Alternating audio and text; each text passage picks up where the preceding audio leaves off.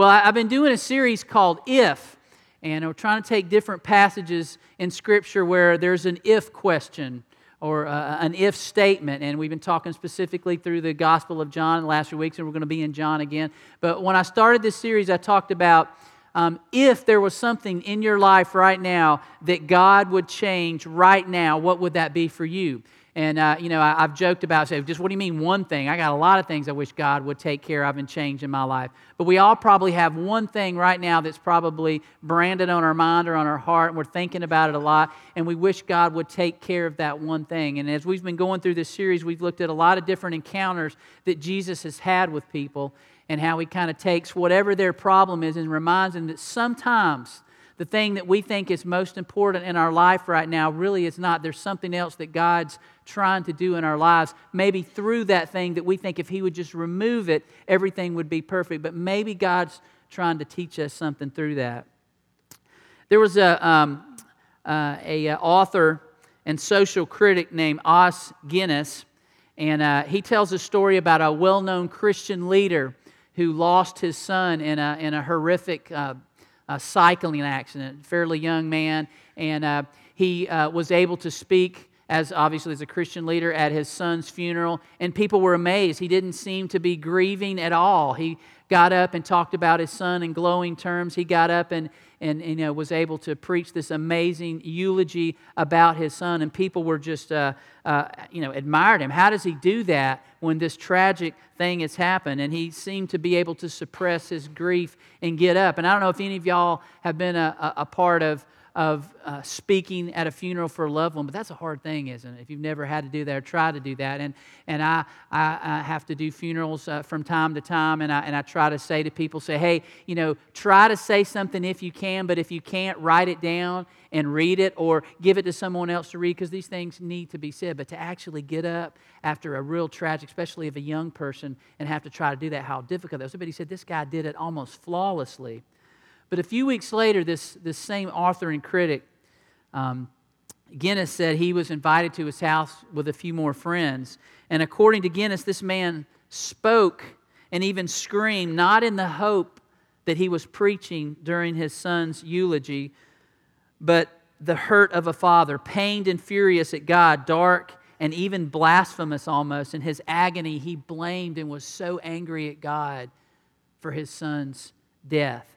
But rather than rebuke him, one of the guys that was there listening to him, and you can understand, you've lost a son in a tragic accident, a young man, it's not supposed to happen that way. How difficult that would be. Some of y'all sitting here have been there. You know how bad that can hurt and the emotions that go with it. But rather than rebuke him, one of Guinness's friends gently reminded him about the father of the story of the enraged father. He said, listen, you remember Jesus when He was at the grave of Lazarus. And on 3 occasions in that story, Jesus showed anger at what was going on, at this death, at this tragedy of somebody that was very close to Him. And so that's the story that we're going to look at today. Now, I don't know how many times you've been in a situation where you were mad at God. And I want to say this morning, that's okay. God is a big enough God, and He knows when we're upset with Him, and He knows what we're feeling, even if we don't express it, or even like this father, for a time and a season, we can fake it in front of some people. It's going to come out eventually. And God's okay with that, because you know what? He knows your heart, He knows your mind, He knows your soul. He knows what you're going through, and He's okay with that.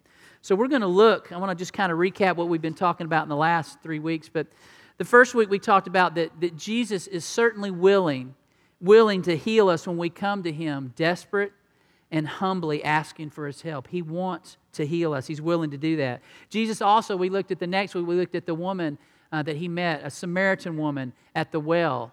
And there was a lot of tension, racial tensions going on in that time. And for Him to even talk to her in public, a Samaritan woman who had a checkered past, as we read about, was an amazing thing. But Jesus was trying to get to her soul and said, look, I want to quench your spiritual thirst with living water, not just with something like she had been doing, relationships that would just quench that thirst temporarily, but then very soon after that, she was thirsty again. And so we learned that Jesus wants to truly satisfy our most deep longings for this living water, not things that we keep running after again and again, and we come back being thirsty again.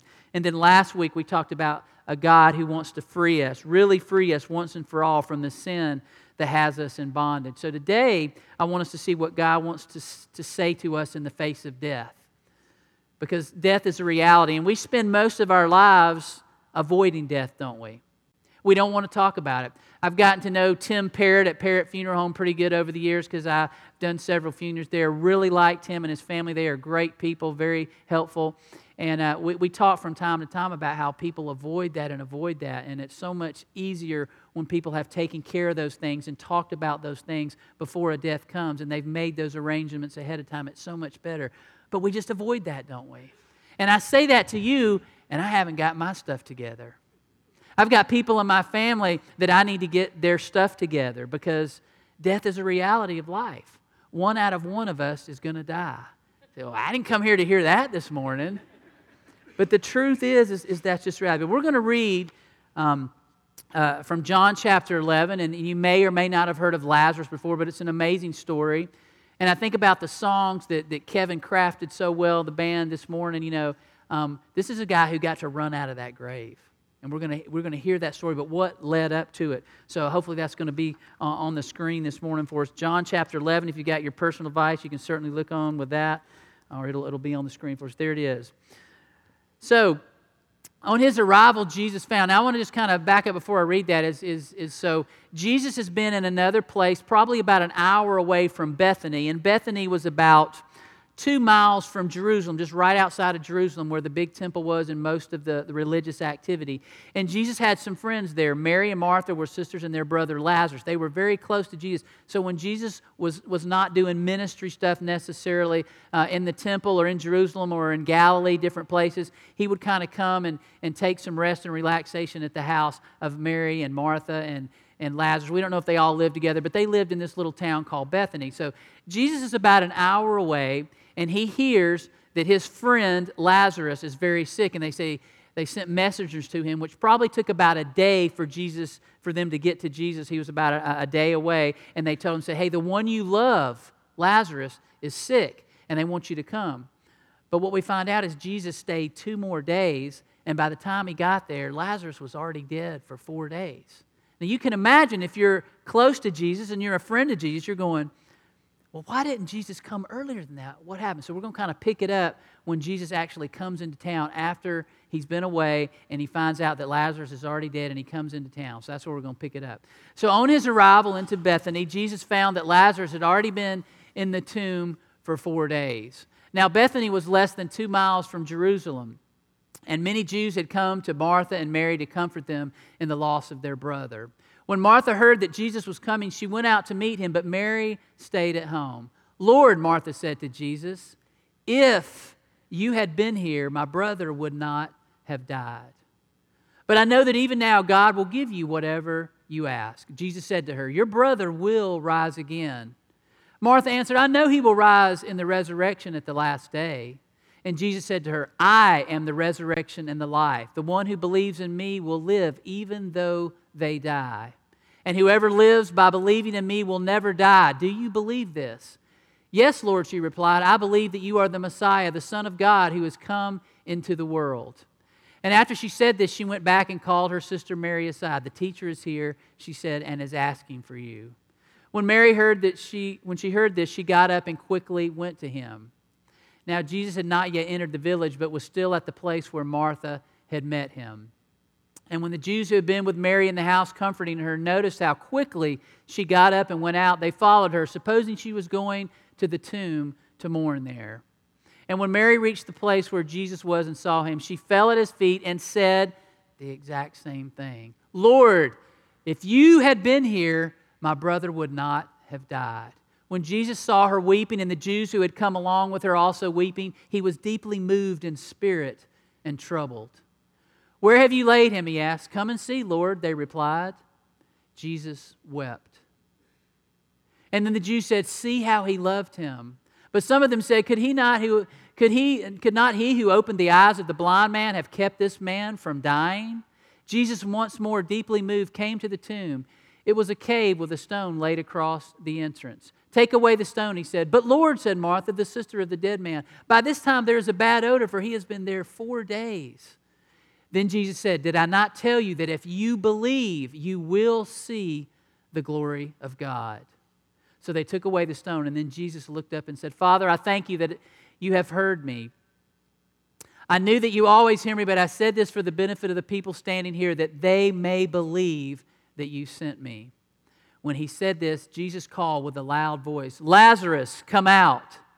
And the dead man came out, his hands and feet wrapped with strips of linen and a cloth around his face. Jesus said to them, take off the grave clothes and let him go. Now, this may be a familiar passage to many of you. I mean, it's just amazing when you think about if you were actually there that day, what did that feel like? What was that experience like? It had to be surreal to have been in that town for the last 4 days and watch all this sadness and this mourning, and then all of a sudden see this guy come into town and everybody's making a commotion about him. They may have heard of Jesus, they may not have, and all of a sudden he goes, hey, let's go down to the tomb. Oh, I guess you want to go mourn too. And then he says, let's remove the stone. And people say, what are you doing? Well, what are you doing? Nobody does that. That's disrespectful to the dead. What are you doing?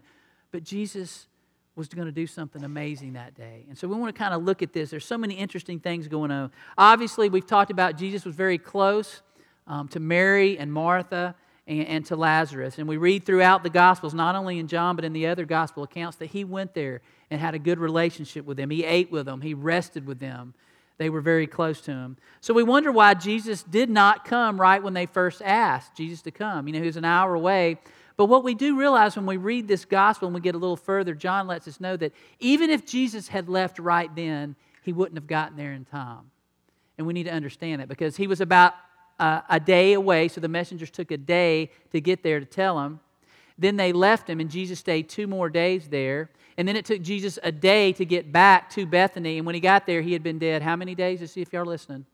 4. Good job. Y'all are listening. That's great. You're reading well. 4 days. So you see what I'm saying? He probably died as soon as the messengers left saying, Jesus, they want you to come. Your friend Lazarus is really sick. He probably died soon after that. And even if Jesus had left from a human standpoint, he wouldn't have gotten there in time. Lazarus would have died. But Jesus tells his disciples after the messengers leave, this won't end in death. But it did. But not like they thought. And Jesus says, I'm glad that I'm not there. I'm not going there right now because I'm going to glorify God through what's going to happen next. And you know, the disciples hear this, but they're like a lot of times in the Scripture, they hear this, but they're going, what did he just say? He's going to do something amazing. We always know he does, but I don't understand what he's up to this time. I really don't. So we know that it took 4 days. So in that culture and time and history, when someone died, you buried them right then, that day. You know, we didn't have the embalming practices that we do today. Yeah, they put spices and things like that and embalmed them the best they could, but they would wrap them in those spices and wrap them up in that like sheets, like a mummy almost, and they would place them in a tomb. And as you've probably seen in a lot of depictions, the stone that was rolled away, we talk about that a lot about Jesus on Easter Sunday, Resurrection Sunday. And so they would have these caves, and in these caves they would cut a hole in them, and then they would cut out these little benches, and they would lay the body horizontally on the bench, and they would have this little channel or this canal that would be in front where they would put this round stone and you could push the stone in front of it. And they would leave that body there for approximately a year till the body completely decomposed. And then about a year or so later, they would go back in, roll the stone away, get those bones out and put them in this little burial box. And I'm trying to remember the name of that burial box. I got it here in my notes somewhere.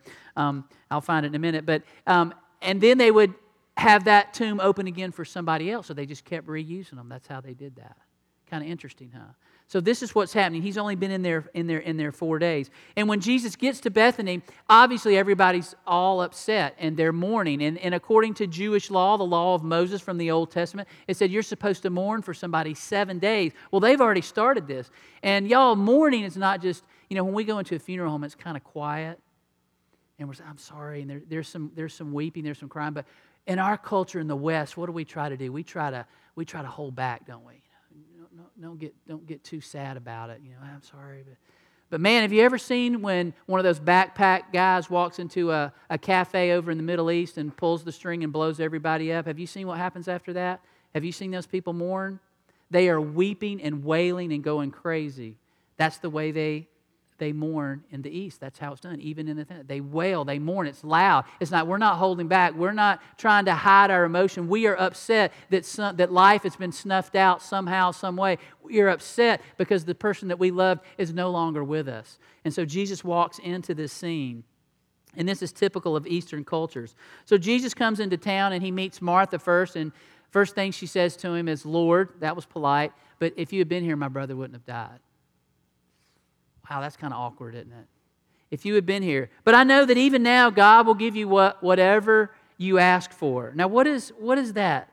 There's some hurt there that Jesus did not come immediately. Surely she's realized by now, even if Jesus had come immediately, Lazarus would have been dead anyway. But in the raw emotions of losing your brother who you were so close with, and you knew you were close to God, you're just going, why did this have to happen?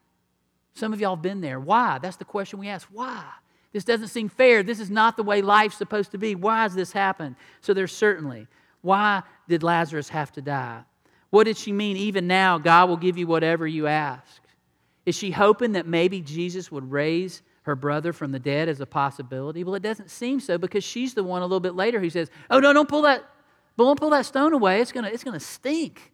The body's been decomposing for 4 days now. Jesus, don't roll that stone away." I don't think this is even on her agenda right now, or even on the horizon of the way she's thinking. Maybe she's just acknowledging that she knew Jesus was very connected with God. She had seen the healings that he had done up until this point. And it would have been nice if that would have translated into her brother being healed. All those other people, Jesus, you healed. We know about it. We've heard about it. All the people have. You know you have that power. How did my brother, who you're close to, how did that get missed? But instead he says, your brother will rise again. And she goes, oh, I know he'll rise on the last day. In the resurrection of the last time. She kind of goes into Sunday school mode. Y'all know what I'm talking about? You say what you're supposed to say. You ever been in those situations? I know what I'm thinking. I know what I'm hurting in my heart and my soul and my mind. I know what I want to say, but I'm going to say the Sunday school answer because that's what you're supposed to say to be polite. So Jesus kind of senses this, doesn't he? Yeah, you've said what you're supposed to say, but he says, you're talking about a resurrection as an event. And Jesus says this amazing thing that we have heard before. Hopefully you've heard it before, but if not, I hope it's the first time you're hearing it. Hope it sticks with you. I am the resurrection and the life. He who believes in me will live even though he dies. And whoever lives and believes in me will never die.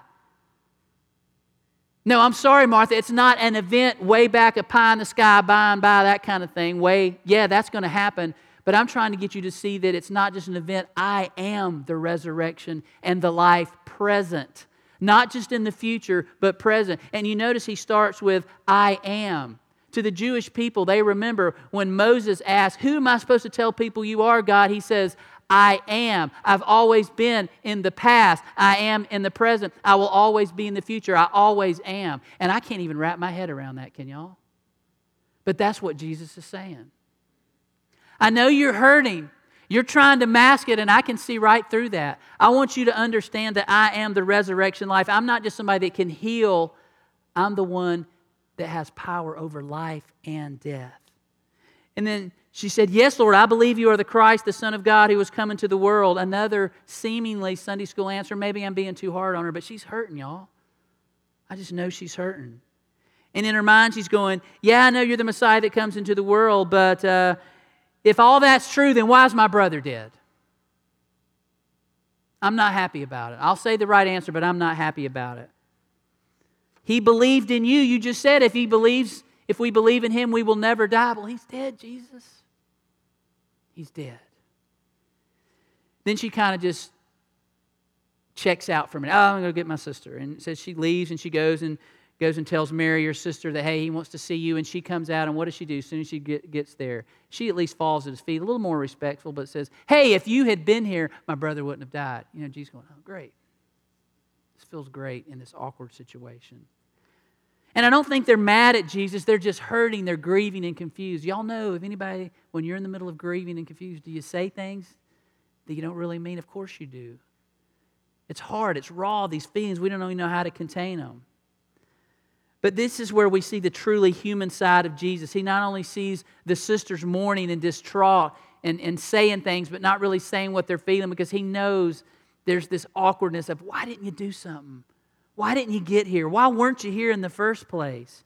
And it says Jesus was deeply moved in his spirit and troubled. He's seen them more, and he sees this. And this is not just like I'm saying, it's like people just, I mean, this, whoa, wailing.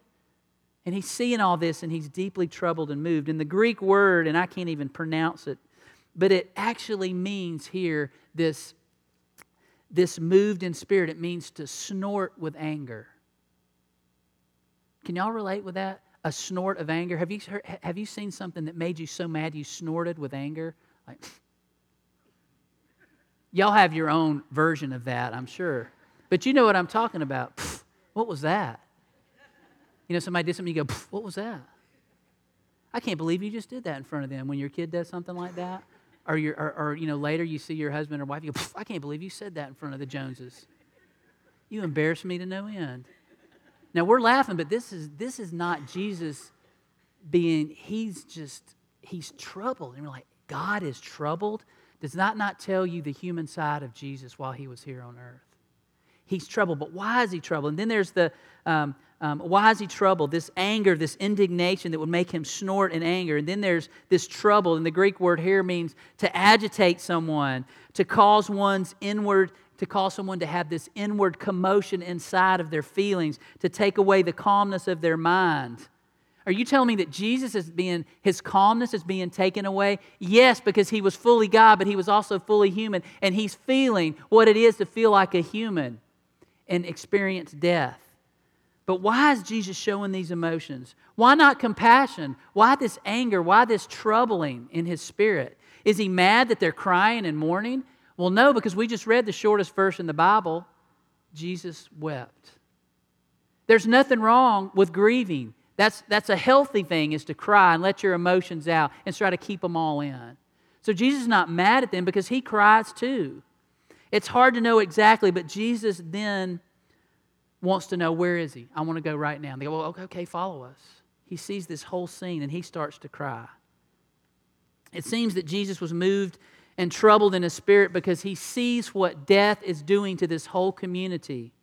Jesus can see and sense and feel that the enemy who comes to steal and kill and destroy is on a warpath right now. And he's stealing the joy from these people.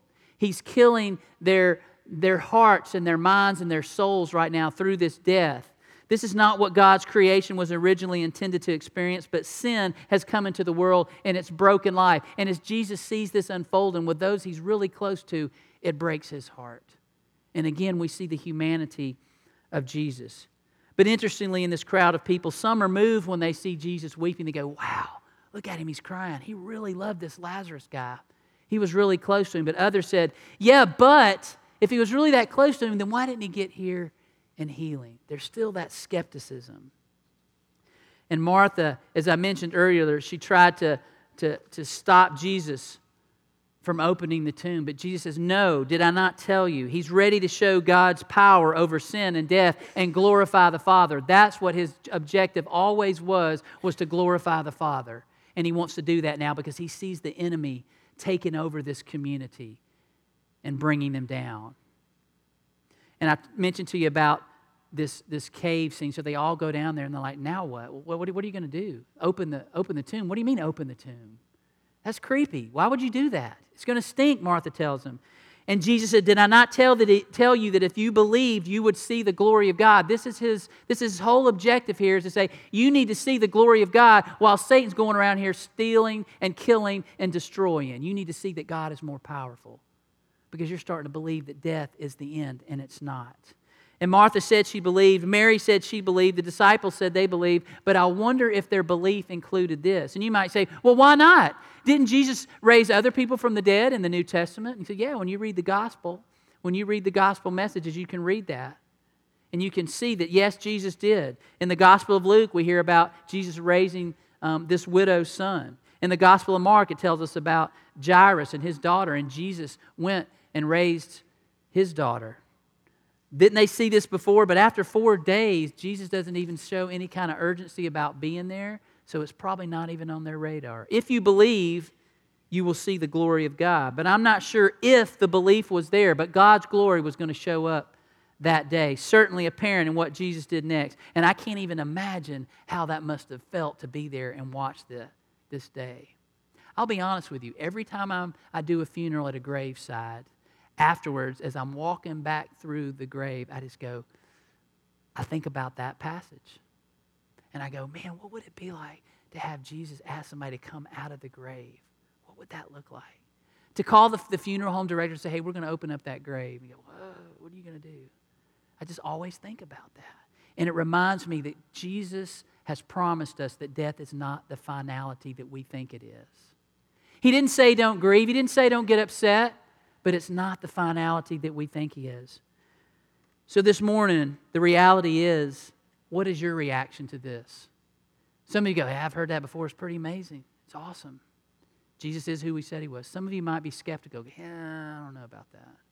You know, there's a bunch of guys that write for National Geographic, and they said that probably really didn't happen. Well, you know what? At the end of time, when you get ready to die and get judged, I'm pretty sure National Geographic writers are not going to be on that board. They're not going to make the final judgment. Or some people who just say, I can't believe in miracles. I can't believe in the supernatural. That just can't happen. But do you believe that Jesus is the resurrection and the life? Do you believe about Jesus, about the words he said about death and resurrection, when he says, I am the resurrection and the life? Do you really believe that? It makes a difference if you do. And we can all say some religious or spiritual comments about those questions, but God knows what you think about this already. He knows what I think about it already.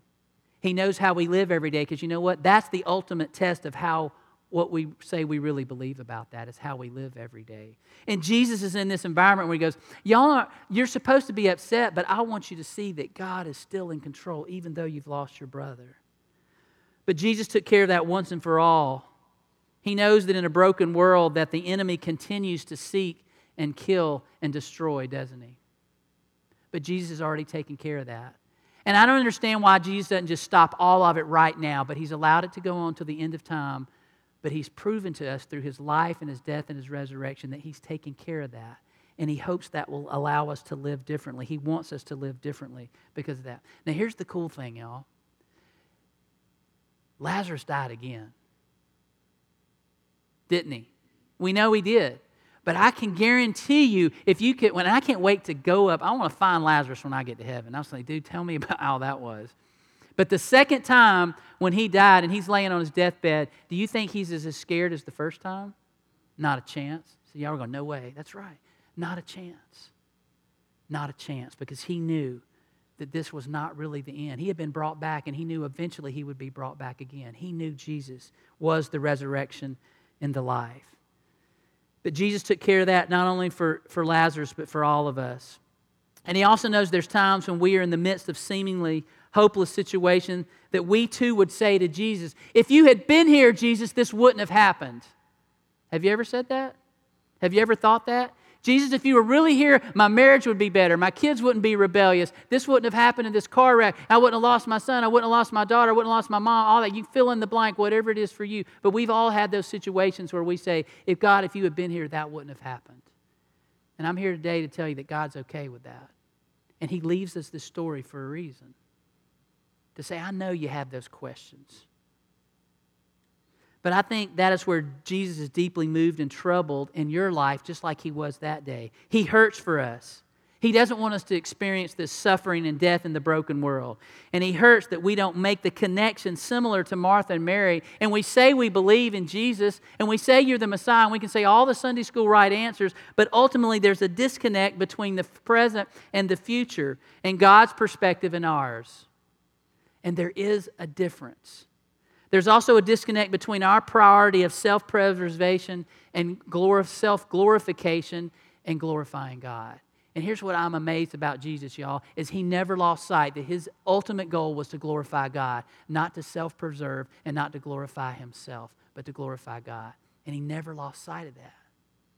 Never. That's amazing. So do we realize that Jesus' main objective while he is here on earth and even today is to bring God glory? Do we really understand that? But here's the deal. If we're made in His image, can we even fathom how difficult it is in this broken world for God to do that, to glorify God? It's so tricky in this world, and we don't know the whole story ever, but He does. But do we believe that what we just read really happened? I do.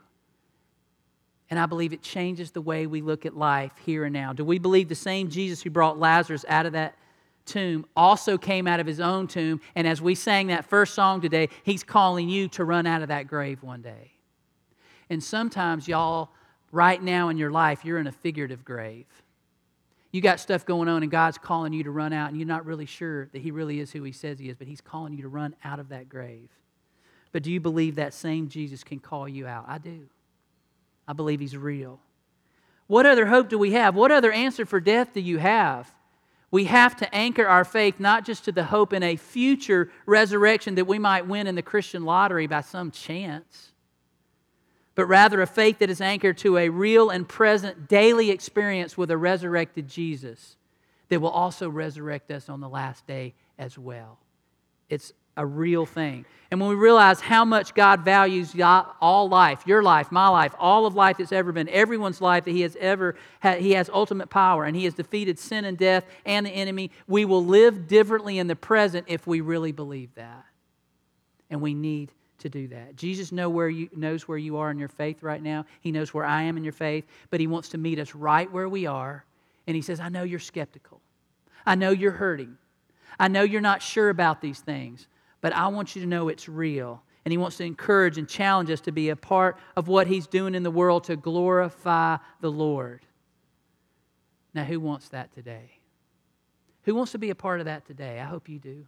I hope you believe that. Well, I know two people that are coming forward today, and they're going to be baptized. They're going to name Jesus as their Lord and Savior. And you know what? They're going to settle this once and for all. They're going to know where they're going to be eternally.